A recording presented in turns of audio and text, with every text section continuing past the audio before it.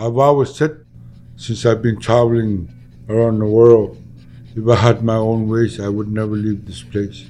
I'd stay here all the time. Each hunting area, each place where you catch fish is different. And each one has a special meaning. Our way of life is sacred to us. It means our identity. That's Jimmy Ullikatalik, manager of the Tuluk Rock Hunters and Trappers Association in Nunavut, and a leading advocate for the creation of the Aviqtuuq Inuit-protected and conserved area, 90,000 square kilometers of marine, terrestrial, and freshwater ecosystems in Nunavut. He's also represented Nunavut at the UN Climate Change Conference recently in Glasgow. He's our guest on this episode of Explore, a Canadian Geographic podcast. In October, I was very lucky to make my second trip to Nunavut, to the hamlet of Tuluk Rock. It is the most northerly community in mainland Canada. About 1,000 people, very welcoming, on the Aviqtuuq or Boothia Peninsula, jutting into the Arctic Ocean and Northwest Passage. It's situated on Spence Bay, rows and rows of brightly colored 1- and 2-story homes, surrounded by a lovely, rolling, rocky landscape. I was there with my CanGeo colleague, Tom Lundy, for a week-long podcasting training session with Inuit youth at the Netsilik School, supported by Canadian Geographic and Polar Knowledge Canada. The amazing throat singers you hear right now, Martha and Joyce, were part of that class.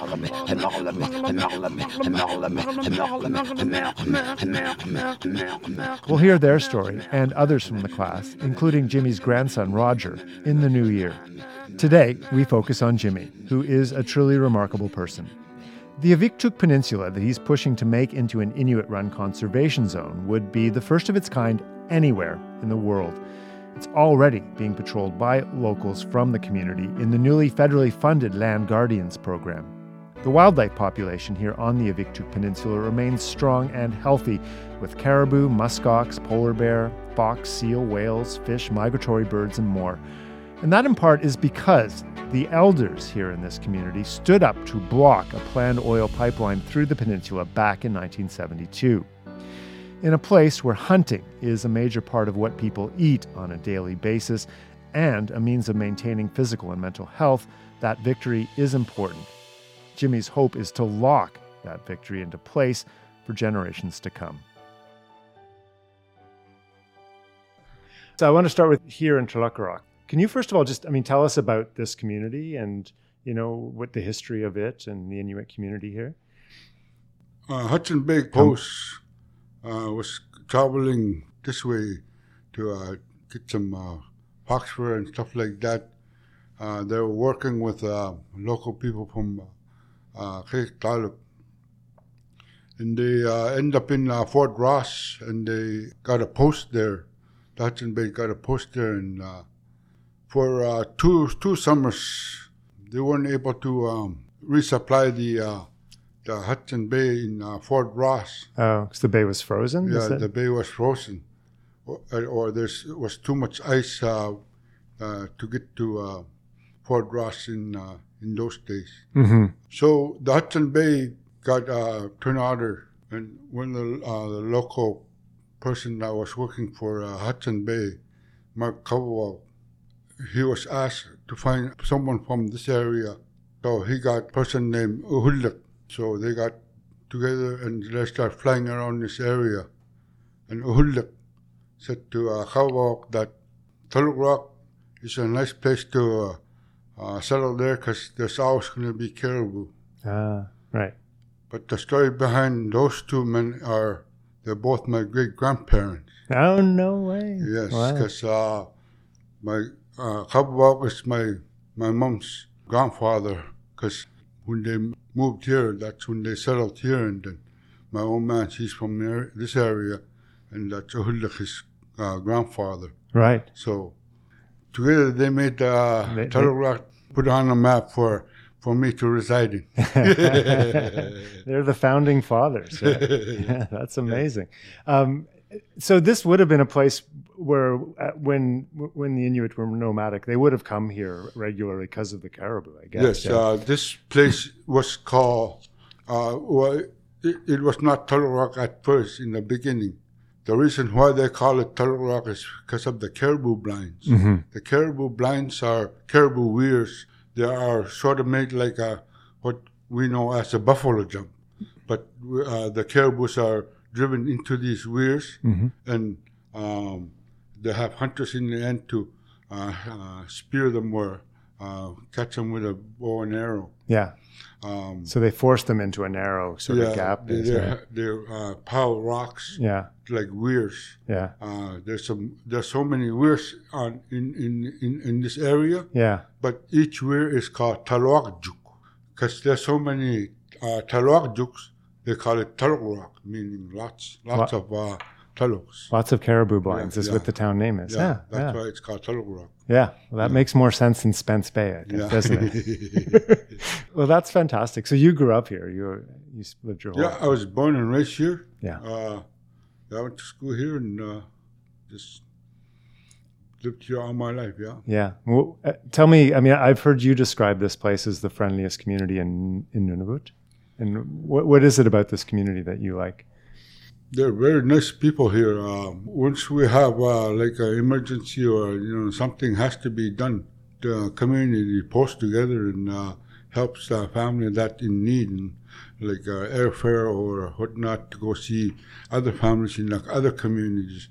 So that makes it very special. I think they always welcome. The people are always welcoming to friendly faces and stuff like that. So that's why I think it's pretty friendly. Yeah. And you're head of it's the Hunters and Trappers Association for this area. That's right. Yeah. I mean, I haven't got out on the land really yet, but from what I understand, you're very lucky to be in this area because it's very rich with wildlife, isn't it? Yeah. Back in 1972, there was a proposed pipeline from Little Cornwallis Island right to Aviqtuuq, down to Baker Lake to Alberta. Wow. But the members back then, the elders, without any government consultation or anything like that, they met together in their homes, in their private homes, in the evenings, finding tactical ways to stop the pipeline.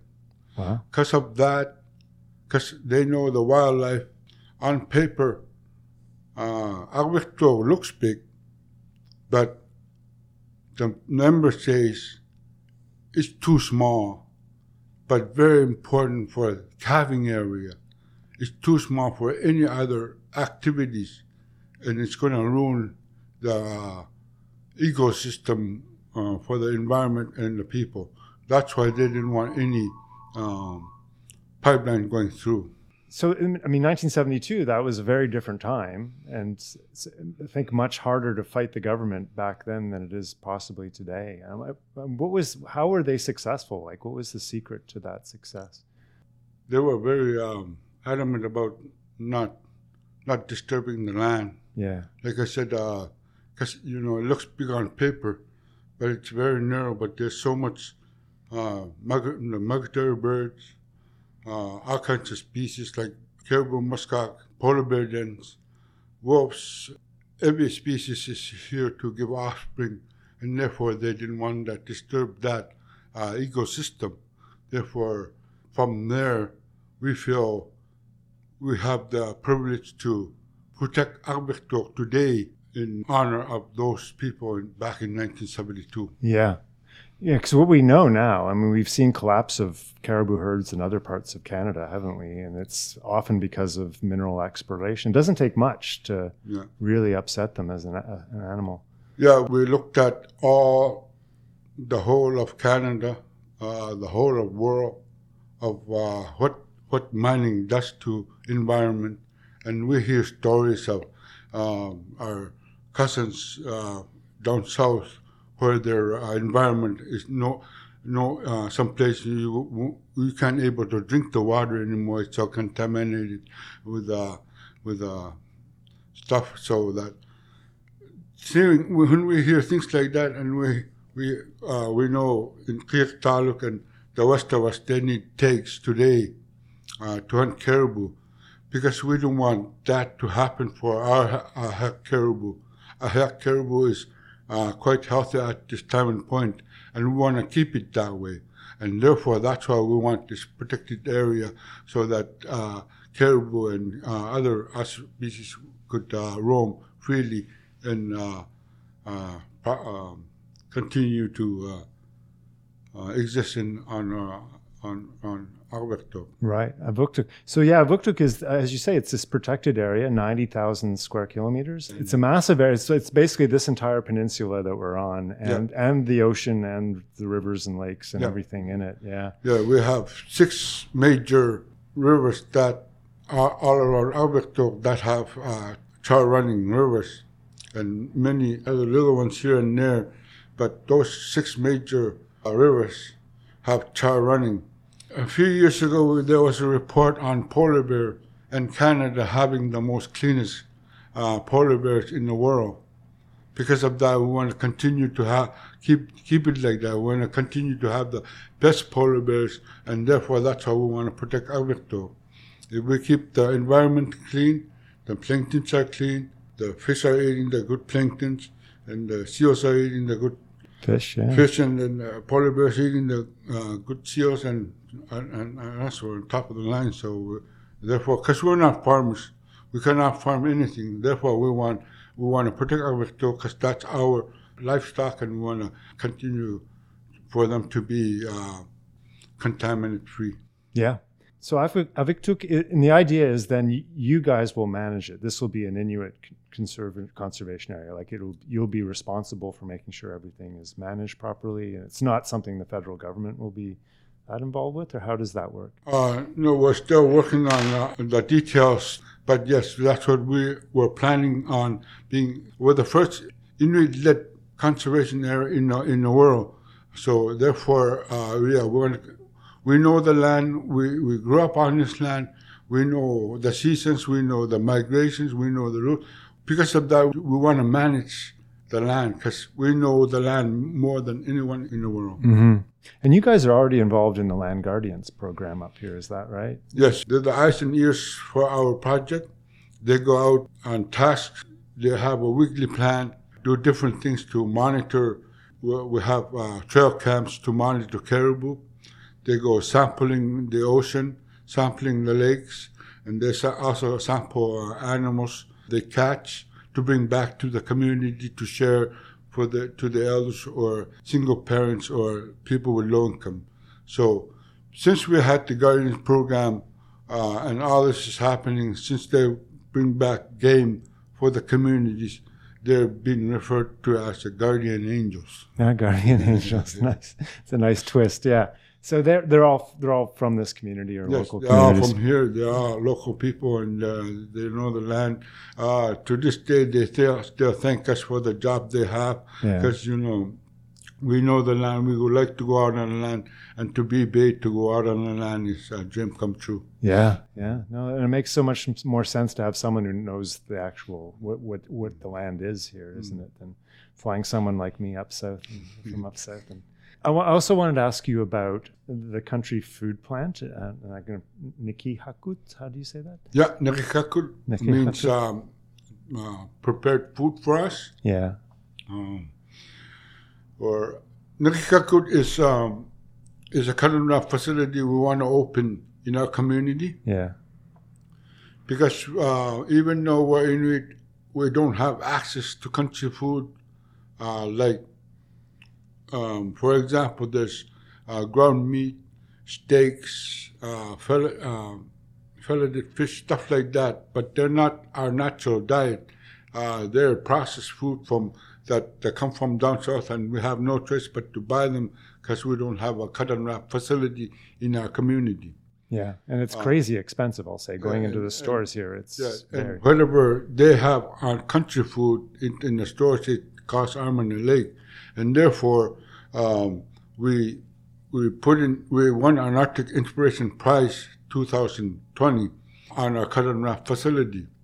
When they asked why we think we should get that prize on our cut and wrap facility, and my answer was because it's common sense to every community in Nunavut. In Nunavut, communities have a cut and wrap facility.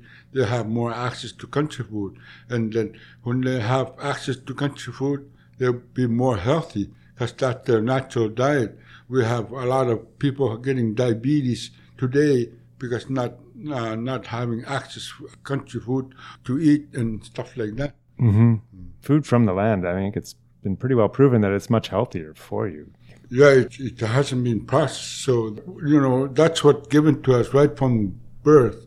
And that's what we know right from birth. So that's what like I said, it's our natural food. So when we eat it more, we'll be more healthy and more active.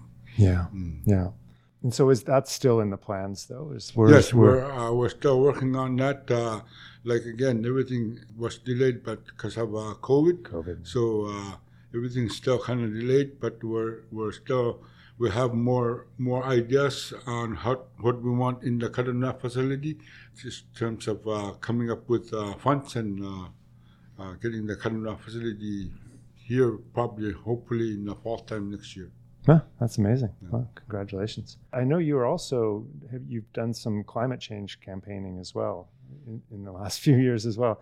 As if you weren't busy enough with all of this other stuff, you were over in Glasgow at the climate change conference there a few years ago. Yes, have a little story on that. Let's hear it. I was invited to go to COP26 in Glasgow. It took me 4 days to leave Tulloch Rock to try and go to Glasgow because of climate change. Oh no! In what way? That year it was foggy. Like it was in October. It was so warm that year. It never freezed up for a long time. When I was growing up, usually it was frozen and we could skate on the ponds in like September 22, stuff like that. But when I was going to Glasgow, October, the plane kept flying over, and I couldn't go down the plane because of climate, and I'm trying to go for a climate change conference. So it was kind of ironic in a way. So yeah, stuff like that. But it was very neat experience going to Glasgow and looking at. I've only seen stuff on TV, so seeing it live and being outside of Canada, it was so unreal. It was a great experience. We had some good talks. The audience listened very well, and I also had some good feedback on all the talks I had on climate change and Inuit-protected and Aviqtuuq project. Because it's affecting you up here more than anywhere else on the planet, right? Yeah, it's been very noticeable the last 10 years, very much. Even younger people notice that the climate has been different for the last 10 years. It could be very hot or very cold. This different kind of prediction we know now because we've always predict how it's going to be.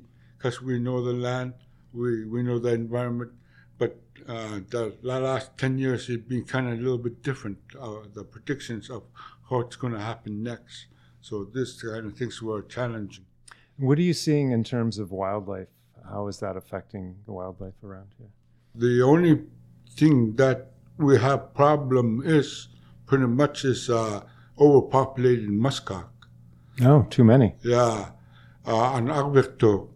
And the reason for that is the caribou and the muskox can coexist on area. Mm-hmm. So the muskox usually drive the caribou away, and that's kind of disturbing the migration route for the caribou to fully migrate north and then back south. So these are some of the challenges that we face on our caribou production.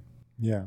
So caribou is really the base of sort of the food economy here, yes. Isn't it? Absolutely. Well, yes, the caribou is what we grew up on. It's always been the source of vitamins, the zinc, all that what is to make your body more efficient, to more that's what caribou gives us more. So that's been our the main. There was hardly any muskox on Aviqtuuq. There's always been muskox in Prince of Wales, stuff like that, or Somerset. We know, but caribou has always been the main animal that roam on Aviqtuuq, and that's what we eat and know. So that's what the community would like to continue to protect the caribou for. Mm-hmm. We're in caribou season now, is that right? So I think the way I hear the hunters, they might all be pretty much migrating south, pretty close to all the pretty caribou. much all gone. So is that? I mean, is being out on the land? I know you've got this job in this office here in town, but are you out on the land on weekends a lot, or how much are you out there? I haven't been out on the land for like maybe 10 years. Oh no! Like my children are all grown up, so they go out, do all the hunting. They do all. I have a cabin in Middle Lake. That's where I go, hang out on the weekends, stuff like that. But other than hunting, I leave it to my boys. Yeah, that's good. Well, you trained them well, obviously. I just pass on what I learned from my dad. Yeah. So tell me about those first hunts with your father. When you were how old were you when you were going out? Like 8, 9, 10 sort of thing? Would that be? Yeah, those days. I remember those days being, well, not really hunting with my dad, but being a part of camp and helping out whatever I can, fishing, stuff like that. It's pretty seemed like natural. The first time I ever caught caribou was might have been 10 or so, but we had to go quite a ways north from Tulloch Rock. In those days, we had to overnight in 2 places in order to reach the caribou. When I shot the caribou, that was the best feeling ever. Tell me about that. It was a bow caribou. My old man, he got pretty close to the caribou. He set up the gun. He told me to aim, stuff like that. So I did try to follow his instructions, and I pulled the trigger and got the caribou. So I was pretty happy about that. Nice, one shot. Yeah, one shot. I was pretty lucky. I got lucky. I almost missed, but I got him enough. So my old man, he didn't really run away. He just sort of moved off to his head. But my old man made sure he was down after that. But I got the first shot, so that was my first caribou. Yeah. And have you hunted polar bear as well up here? Yeah, I've caught one polar bear in my life. I can't remember. I must have been 17, 18, 19, somewhere in there. I went out with my uncle down that way on Makantak area. Those are a big, dangerous animal, though. I remember catching that polar bear. It was cold that winter, but when we spotted the caribou, seemed to be no more chills. Excited, too much adrenaline drive, I guess. But that was a great time. Yeah. What's it? I mean, they're very smart animals, aren't they? They're hard to track and hard to. Yeah, they're pretty hard to track. They're all the animals they could hear, like the snowmobiles from far distance, so they know something's coming. So they're always prepared to run away and stuff like that. So. The hunters they've been hunting here, for generations. So once they could notice a track fresh, then pretty much sometimes, that be able to catch up to the game. So just going back to looking at your family's past, were your parents, were they nomadic at one point, or how far back do you go? Yeah, my old man, he was pretty nomadic. He moved, he was adopted out when he was newborn, but his adopted parents had passed away before he was old enough to take care of himself. So he kind of moved from family to family in this area, but he ended up with his natural parents in the end. So he grew up in this area with my grandfather and my grandmother. But my mom, she was with the Nescoby, the Hudson Bay. So she didn't really. She grew up around this area as well, pretty much. I don't know. We didn't really talk about her childhood when I was growing up, but she talked about this area a lot. She was here, yeah. She was more in one place, yeah. So I know we're doing this podcasting class that we're teaching at this Inuit-protected, the school, and I know your grandson Roger is part of that class, and he's been talking to us about hunting as well. And clearly, it's a very important part of his life, and it seems like it's an important part of your son's lives. And I'm just wondering, as Inuit, as an Inuk, how important that connection to the land is in terms of maintaining culture, maintaining who you are. Being out on the land, you're one with the environment. You know, like in town here, it's okay, but sometimes, you know, for some reason it's different being in a house in a building versus being out on the land in a tent. You're more close to the ground. You're more close to the air. You breathe the natural air, stuff like that. Like I said, we're hunters and gatherers. That's what we know. We like to hunt the game, the wildlife that is here. Like I said, we're not farmers, so therefore our way of life is sacred to us. It means our identity. Being part of the world, we are different from, and therefore we feel we're part of this world. Yeah. And that makes Aviqtuuq, I mean, it goes back to that. Like, that's why that's so important for you, because that's more important than having some lithium mine or like an oil production Yeah, again, we're not farmers, so we need the environment to be clean, the wildlife to be clean, because that's what we consume. And we don't want any contamination on any of the wildlife and the environment. We're not against mining, personally. We just don't want mining on Aviqtuuq. We cannot tell the mining company don't mine anywhere. We just don't want mining on Aviqtuuq. Mining, we don't want it to be the first resort. We want it to be the last resort. That's our philosophy on mining. Yeah. And if you had a message to people, I mean, there'll be a lot of people living in southern Canada to this podcast. What would your message be about what this place is and what it means to you? We're proud Canadians. We're proud to be Canadians. We love Canada.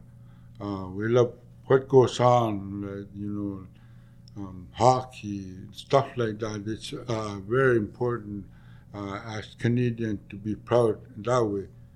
We want to contribute to Canada, a place where it's never been disturbed.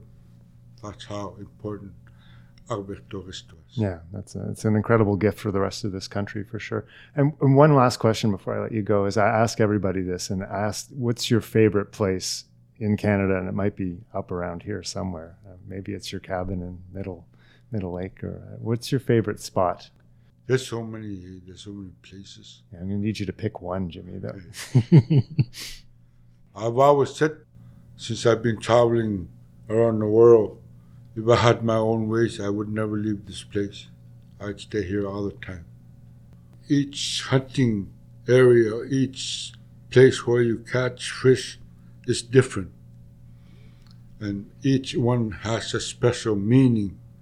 It might be where you first catch a game, or where your grandfather or grandmother taught you how is that place, why that place, stuff like that.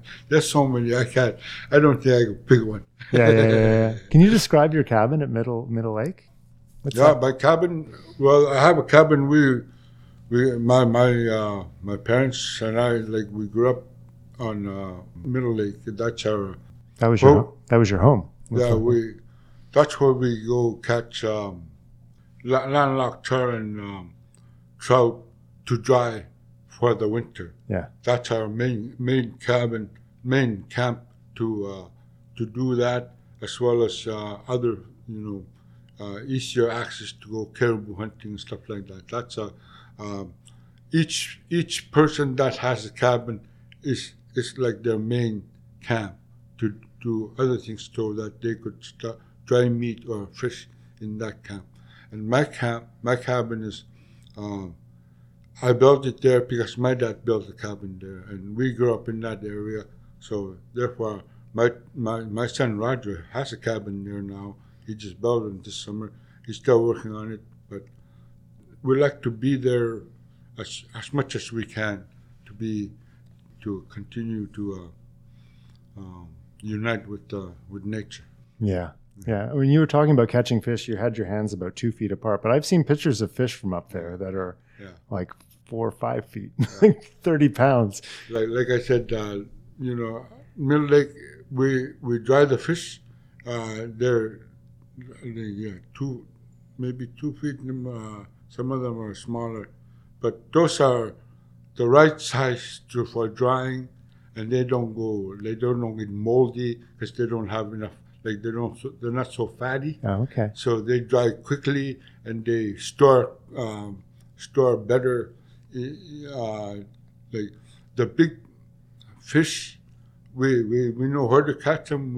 We catch them, but we try and consume them as quickly as possible before they go bad. But they're so rich and they're so fatty, and sometimes they go bad right away. Yeah. So there's different season or different areas for every size fish. Yeah. Goes back to your point. These are 2 foot and they're like char and they're lake trout, and what are they? Yeah, there's we have lake trout, landlocked char, whitefish, and on the ocean tomcod. Yeah. And slurpins. Yeah. And so then you're sun dry them on racks? Is it sun dry or you? Yeah, sun dry. Yeah. Yeah, we do sun dry. Nice. On the caribou during the spring and summertime. But lately, with modern stuff, people have dehydrators now. So they're cheating. Yeah, so they just go home and do dehydration. Well, listen, thank you so much for all your time, and we feel very lucky to have been so warmly invited into this community. So thank you. Thank you very much. I thought this was going to be another regular interview, but I don't know, my heart is kind of beating for some reason. That's lovely. Well, that's such an honor. Thank you. Okay. Thank you. Thank you, Jimmy. And thank you all for listening. Can I ask for a favor as well? So if you like this podcast, can you tell one other person you know about it? You can do that in person, by email. You can even do it on social media, however you like.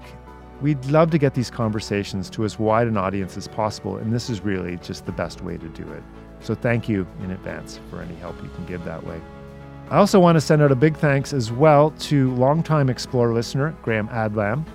He sent in a picture of himself listening in the car on the way home from a night shift to the Explore podcast. Eyes on the road, please, Graham.